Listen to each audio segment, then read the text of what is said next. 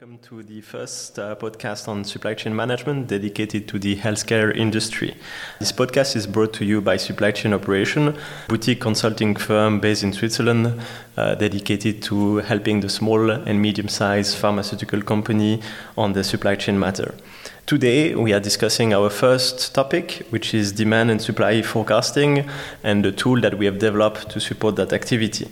I'm happy to have that podcast and to be here today with Maria Luz, data engineer, mathematician, and expert in supply chain. And she's the person that developed the tool and that is helping different companies to implement it.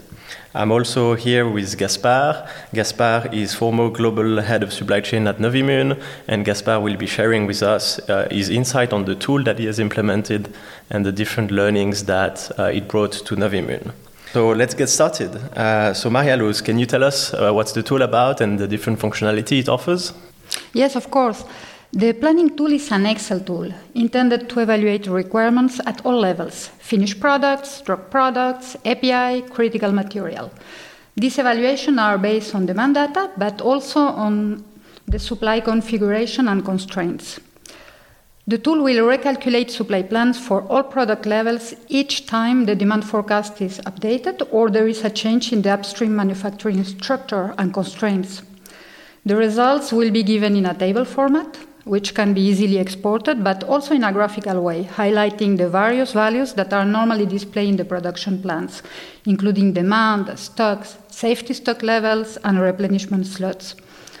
I would say that the strength of the tool is to include and link all strategic components in one single computation, also allowing to get visibility on the capacity to optimize workload and throughputs. Another very useful feature is the possibility this tool gives to test different scenarios. At any time within the planning process, you can interact with the tool and develop scenarios based on alternative sets of assumptions. And each scenario can be saved for comparison purpose. Wow, excellent. We all know that scenario testing is extremely important. Can you give us a bit more insight about that and how does it actually work? Yes, as mentioned earlier, you can easily modify the set of assumptions to evaluate the impacts on the results. The most common concerns demand assumptions. What if demand is X% lower or Y% higher than my baseline? But of course, you will also be able to modify other parameters in the model. For example, safety stocks, production intervals, or minimum order quantities. What we usually would recommend to do is to calculate your supply plans based on your best assumptions and without any consideration of frozen period. Then you fix until some point the calculated supply plans and you stress them by increasing or diminishing your demand, by playing with your safety stock levels or lead times or whatever assumption you feel may vary in the future. And this will give you very, very interesting information concerning how robust your plans are. The goal, of course, is to optimize these plans, to decrease both stock-out risk and write-off risks. Playing with scenarios could also be very useful to do sensitivity analysis. How do the variables impact the outcome? What are the most cost-efficient adjustments that can be made to the design? These are examples of questions that you can address by doing scenarios. And if I may add to that, it sounds that there's a lot of things that the tools can take into account, and that might sound like a lot to go through for a company that is just jumping into it. However, Maria Luz, what you are not saying right now is that you are behind companies that are implementing these tools, and which is, for that former jump into it, a huge asset to the tool. Thank you. Excellent. No, but indeed it's true, Gaspard. So it's very important that it's a pragmatic tool, end-to-end, and it's easy to implement. So we will come back on that notion a bit later, but I'd like to discuss a bit further about risks. So you referred to demand uncertainty and the different scenario testing. In your experience, can we leverage the tool for other risk management, and how does it work? Yes, very interesting question. It is true in the supply chain, when we talk about uncertainty, we first think forecast accuracy. And it is true that demand is a major uncertainty factor. But risk may come from other sources. You are right. Failures during the production process, supply shortage of key components, transportation disruptions, and so on and so forth. For this more complex situation with many sources of risk that need to be assessed, I would recommend adding a layer to the tool and integrate a Monte Carlo approach. Rather than just replacing the random variables with a single average number, a Monte Carlo simulation will assign a probability to these variables. For instance, you may set that each API production slot is a random outcome with, let's say, 10% of probability to fail. Then you run a large number of simulations and you average the results. The Monte Carlo approach itself is quite simple to understand, very intuitive in its principle, less simple to implement, but it gives a powerful evaluation of your overall risk when you are in this situation of having many sources of risk that you want to assess in their wholeness. And again, this is a feature that we can implement in the supply tool. Excellent. Thank you so much for sharing. Before we move to more concrete elements on how it can be implemented, could you enlighten us and share who is this tool made for and what are the companies that can most benefit from implementing such a tool? In my opinion, the tool is particularly relevant for a company that does not have an ERP system yet and is moving from a development phase to a commercial phase. Because this company needs to secure availability of the products, taking into account all the manufacturing constraints as well as all the various lead times prior to the first commercial launch, meaning that between 12 to 18 months before launch, inventory building must take place. Yeah, probably I would like to add to that it's also a tool that it's preferable to go through while thinking about having an ERP. Because getting into the ERP world, for that you need to have a pretty good idea about what you need, what you want, and what are all those constraints that you're talking about and defining right now.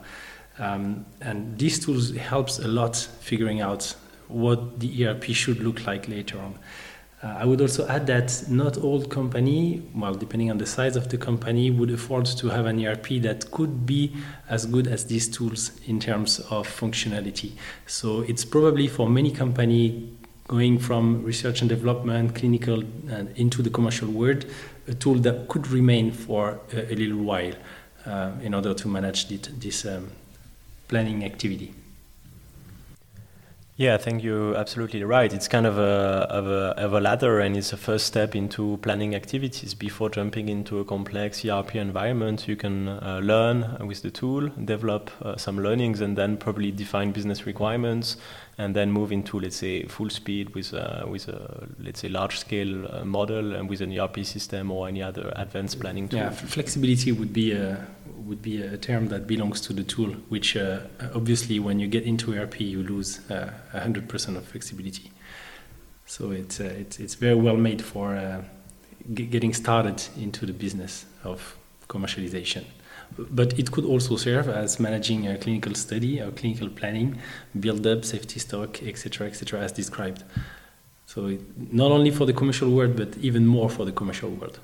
Great. Thank you for sharing your insight. I think it's very valuable to have your feedback from the ground. And I'd like to finish by asking how easy is it to implement, and maybe if you can walk us a bit through how long does it take to implement, what is the effort for the organization that is implementing the tool in terms of resources, but also in terms of data. In general, we can set up a first version of the tool in 1 to maximum 2 months. During this period, we will organize workshops with the company to gather all the necessary data. And depending on the availability of this data and its structure, I would say that the company will have to invest maximum 5 person days to provide to us all the needed information. And I would add that it is a very interesting exercise for the company, gathering all this information, because sometimes we realize that it is perhaps the first time that they are putting together all these relationships, that they were not necessarily aware of the impacts of all this linked data. Yes, exactly. And at Novimmune, did you experience the same? And can you walk us through, how easy it was to be implemented? Yes, sure. So that was quite easy. As I was saying before, it's not tools that just end up on your desk and you have to deal with. Marialuz is behind you, guiding you through. There's a lot of parameters that you may not have think about, but obviously are very useful to set up. So just having Marialuz bringing us through was just an ideal situation. The number of things, the number of patterns that she already has been through, that she could think out of the business when you describe that to her, is helping tremendously. So I would say extremely easy to maintain as well, because she doesn't leave you after a few hours or few days. You may have new idea that she would pick up and improve into the tools. She would also guide you through if one day you just forgot how it works or you are not sure about what you're doing. She would help you to interpret your data. So the tools is already a great asset, but also having someone such as Marialuz with her experience behind it is just a state-of-the-art situation. Well, thank you very much both for sharing the insight and to let us know more what is the demand and supply engine tool about. It was really nice to do this first podcast with both of you. Thank you everyone for listening. You can help us by leaving us a review or making a comment about this podcast. And we will be back about every month to share more supply chain insight with you on the healthcare industry. Thank you for listening.